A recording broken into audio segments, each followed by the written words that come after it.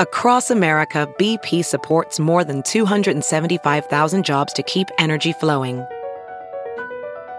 Jobs like updating turbines at one of our Indiana wind farms and producing more oil and gas with fewer operational emissions in the Gulf of Mexico.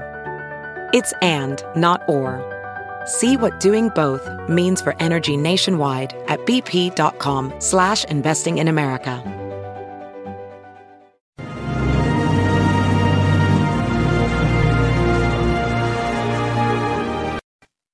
Hello there, everyone. Judge Andrew Napolitano here with Judging Freedom. Today is Wednesday, January 26th. It's 2:50 in the afternoon here on the East Coast. And the news just broke about an hour ago that Justice Stephen Breyer of the Supreme Court of the United States will retire. This is an informal announcement that the White House leaked, and apparently it's been confirmed by friends of Justice Breyer. The formal announcement, we believe, will come tomorrow. I'm going to guess that Justice Breyer is not going to leave now. He's going to leave at the end of the court term, which would be June 30th of this year. Already, of course, the battle lines are drawn for who will replace him. This is, of course, a decision entirely up to the president and then confirmed by the Senate. When Joe Biden was running for office, he promised that his first appointment to the Supreme Court, if he had one, would be a black female, and there are a half a dozen extremely well-qualified black females in the mix already serving as state and appellate judges who share the liberal ideology of the president. And this is, of course, his choice.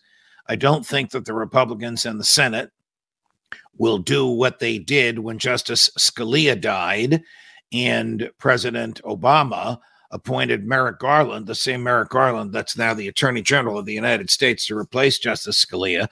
The Republicans had a majority in the Senate. They refused to consider the Garland nomination. Now the Senate is evenly divided 50-50, with Vice President Harris breaking the tie. There are, of course, Republicans in the Senate, Lindsey Graham comes to mind, who are of the view that the choice is the president's. And as long as the person is basically qualified, not ideologically consistent with what Republicans want, but basically qualified for the job, that person ought to be confirmed. Senator Graham did not follow through on that view in the Merrick Garland nomination, but he has since repeated the view, and I think he'll probably carry through with it now. So whoever President Biden nominates, in my opinion, is he'll pick someone very soon. That person will probably be confirmed.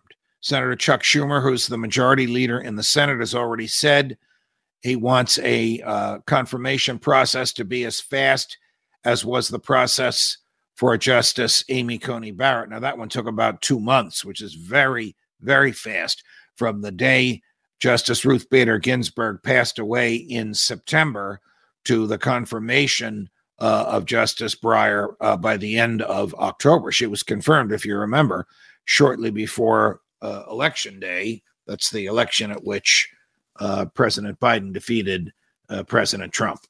So another issue for all of us to watch. This does not change the ideological balance of the court at all, but it will change the longevity of the court. Justice Breyer is 83 years old. The black female jurists that the president is considering are all in their 40s. So instead of a Justice Breyer who's about to retire, you would have a like-minded person, though African-American and female, but in her 40s, prepared to sit on the highest court in the land for another 35 or 40 years. Judge Napolitano, Judging Freedom.